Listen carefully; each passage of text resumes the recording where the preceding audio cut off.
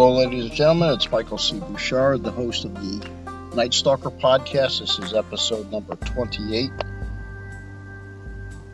Civil liability. What is civil liability? Well, nowadays with all of our social unrest and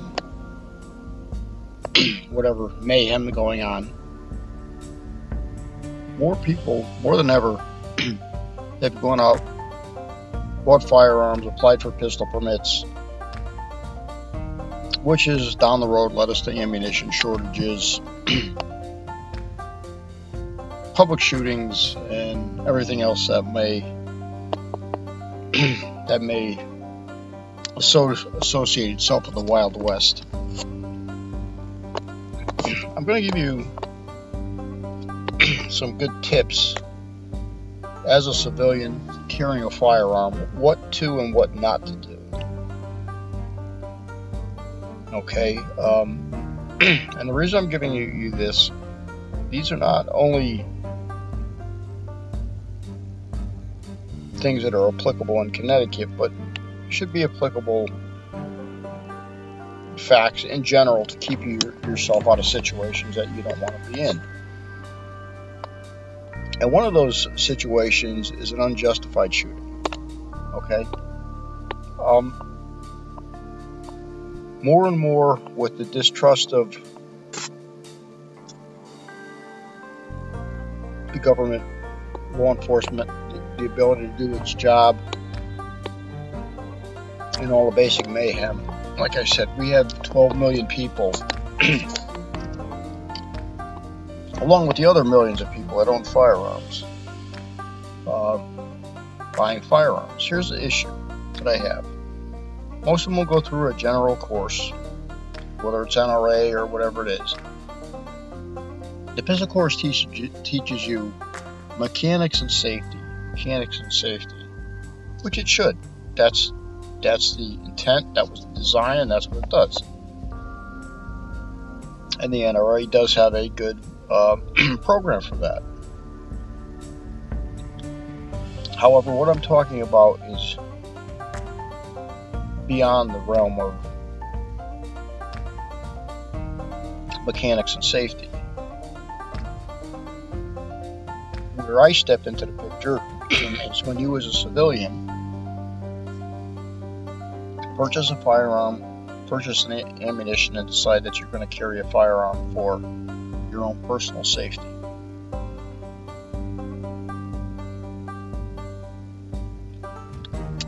It's kind of interesting that more of the state and local law enforcement don't require an individual a 10-day civilian liability class prior to issuing a pistol permit, but I suppose it has. There's some method to the madness. I don't know exactly what that method might be, but the method is there somehow. So let's talk about it. We, as people, respond to situations differently. Okay? The first and foremost, what you have to remember, as an individual carrying a firearm, rule number one, you do not shoot individuals for property crimes. Well, you may say, what the heck does that mean? That means that if somebody steals your grandfather's watch or steals your car and is driving down the street with it, or walks into your house and, I don't know, say takes your wallet off your table and walks out, you can't shoot him for that. Okay? Now, there are states that, Texas and certain other states, that they have a stand your ground state, where basically if you're on your property, you can pretty much use self-defense for almost any reason. Well, for this podcast, we are going to address the states that are not like that. Okay, so property crimes, you don't shoot people for property crimes. Okay, when an individual, say he robs a bank and you're in the bank with your firearm, and he flees, or he flees your house, or he flees wherever he may flee from, when you engage them as a civilian with no law enforcement power, you automatically become the aggressor. Okay? Remember that. So, they are no longer the aggressor, you are the aggressor. Hence, if you chase him down the street and end up getting into a firefight with him or shooting him, the courts are not going to look at you as being the victim. You are now the aggressor. Just keep that in mind. Something very important. No, and like a friend of mine says, civil liability is for every shot you miss. Well, it's pretty much true. You know, some of the bigger issues that you have, and I will bring this, you know, a lot of people don't want me to dog them out, but I'm going to dog them out. You go to a shooting range, a sports shop, first question a person asks after they buy the firearm, they want self-defense rounds. No, you do not want self-defense rounds. Get that stupid ass idea right out of your frickin' head. Okay? And I'm going to tell you why. And I don't give a shit what the person at the gun store says. You know, the stem whacker that walks around with the pistol on his side and, you know, he thinks he's all that in a bag of chips. Okay? Here's the problem. You buy these defense rounds, whatever type they are. I've seen some that are pretty, you know, serrated jackets, little round pellets in the center to help expansion. Let's just say modified rounds, okay? You get involved in a shooting, okay? That box of ammunition, every round you have, is going to be photographed. That box of ammunition is going to show up on a 4x6 screen. Now your self-defense round looks more like a 70 millimeter howitzer round, okay? The first thing the prosecution is going to say is, you bought these rounds, these are defense rounds, look at them, specifically to kill somebody. Whether that was your intent or not. Now you could become the bad guy. That's the road you might not want to go down. And nothing for nothing, I don't care what anybody says. Standard ball ammunition, a standard hollow point, a standard soft tip point. If you get hit with that, your life's going to suck. You don't need any type of modified rounds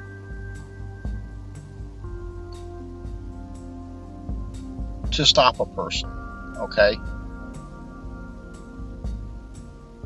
So you have to remember that. You have to realize what that's going to look like in court.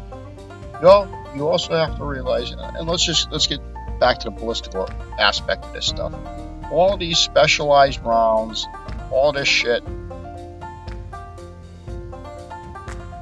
most of them really aren't worth it. They either expand too quick, don't expand evenly. It's just people buy the shit because it's trendy. Okay? Never buy trendy shit to protect yourself with. Okay? It doesn't work most of the time.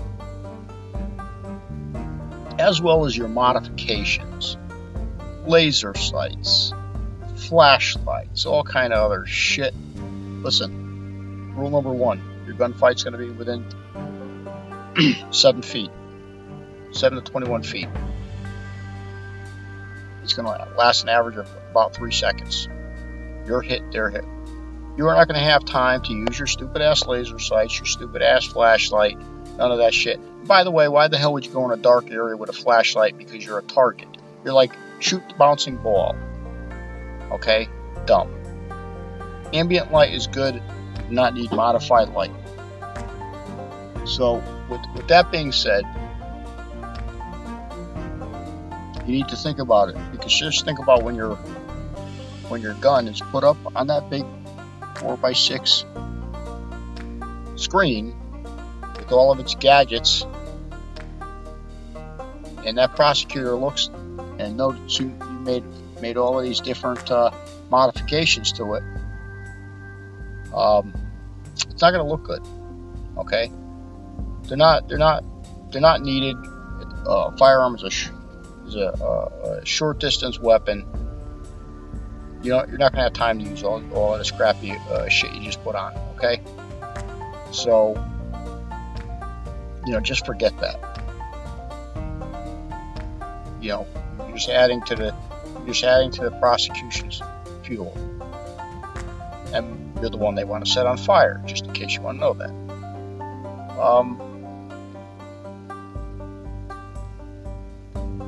Brandishing firearms. Okay, rule number 1: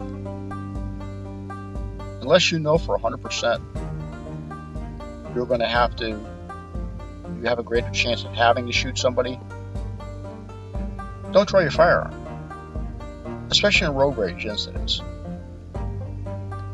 Okay? Nothing for nothing, nobody gives a shit about you and your gun. Because the only person that's going to fall victim to you and your gun is you.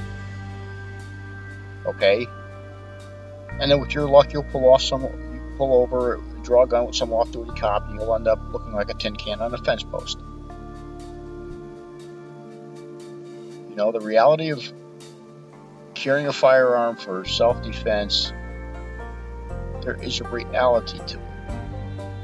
You're not Clint Eastwood. You're not Charles Bronson. Okay? Get it through your head. I'm not a fan of stem whackers.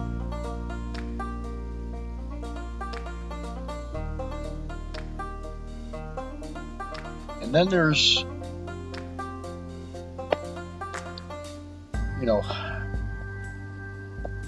the perception of what is an actual threat. This is what probably gets people hung up the most. What is a real threat? Well, a real threat is an individual with some type of weapon,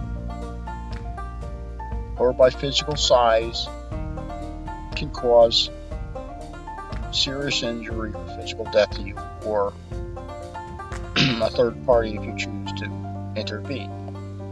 Which I would not always suggest intervening, because that's usually just a liability nightmare waiting to happen. But okay, if you are a 6'7" man, 240 pounds, and your assailant is 5'9"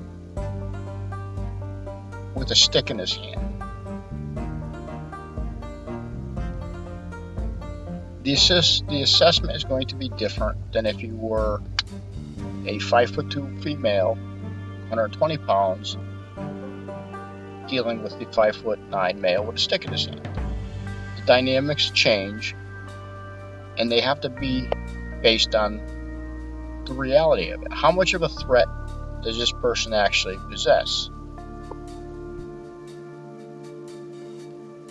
And it doesn't come down to, oh, well, he has a stick, so he's a threat to me, so I'm justified. No. You as a person know if you really feel threatened by an individual or not. Okay?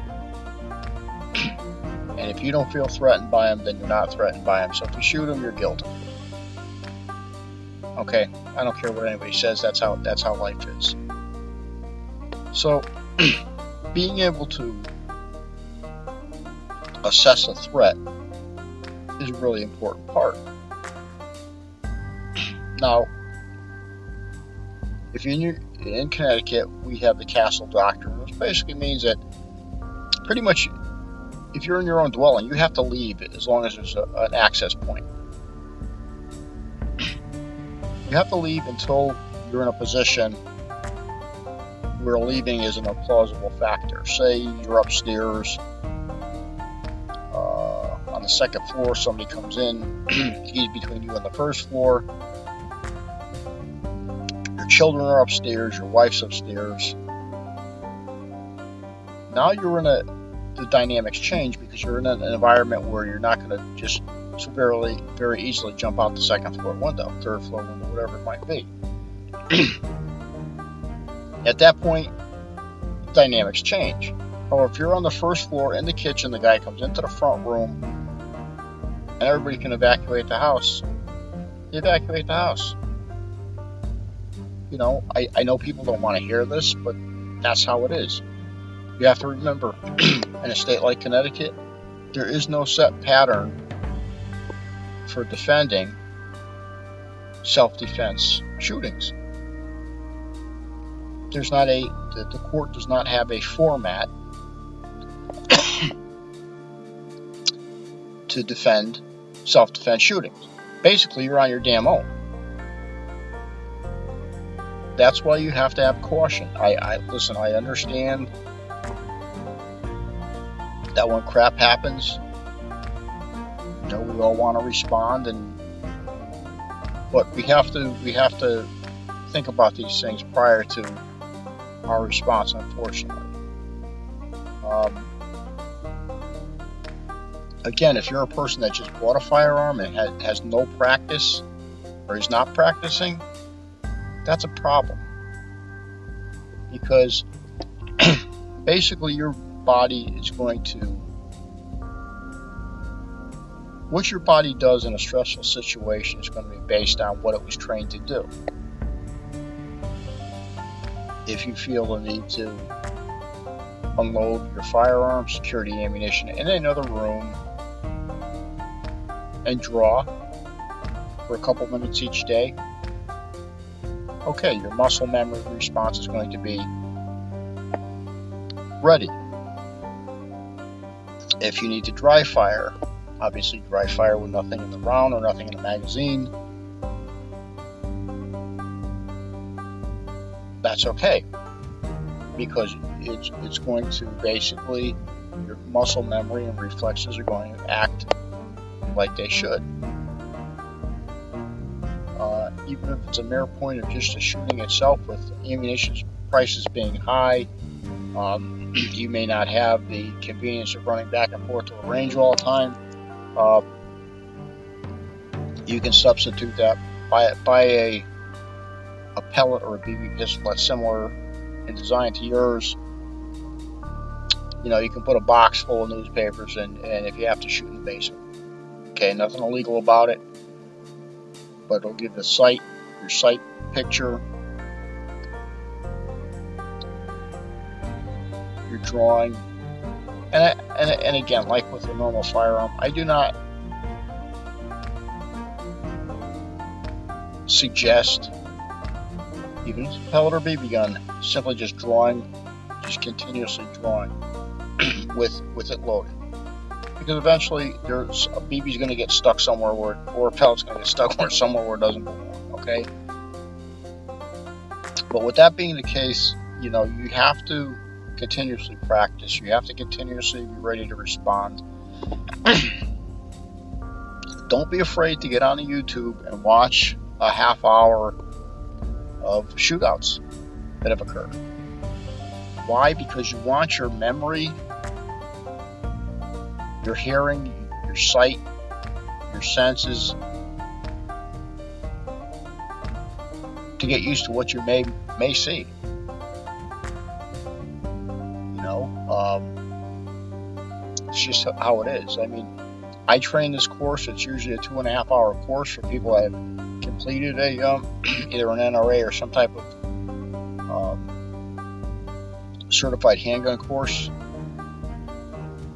just so that they have an idea. I mean, I'm not going to go over everything because I would be selling my own goods for free. But there are things that you have to remember, okay? That as a citizen with a firearm, there are things you can and can't do. I do not suggest you carry an exposed firearm.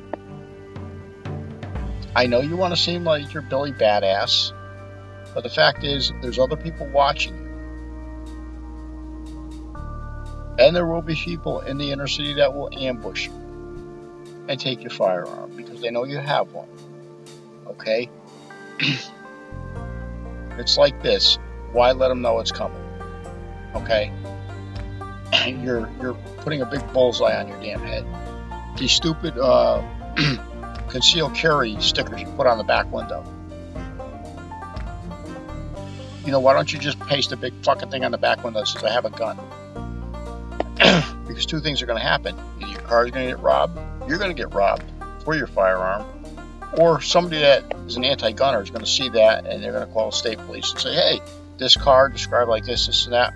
I see the guy in the car and he's waving a gun around. Why? Because assholes do that and that's how they are. And if you happen to get stopped and you have a gun, you're pretty much in shit's creek. You know? So,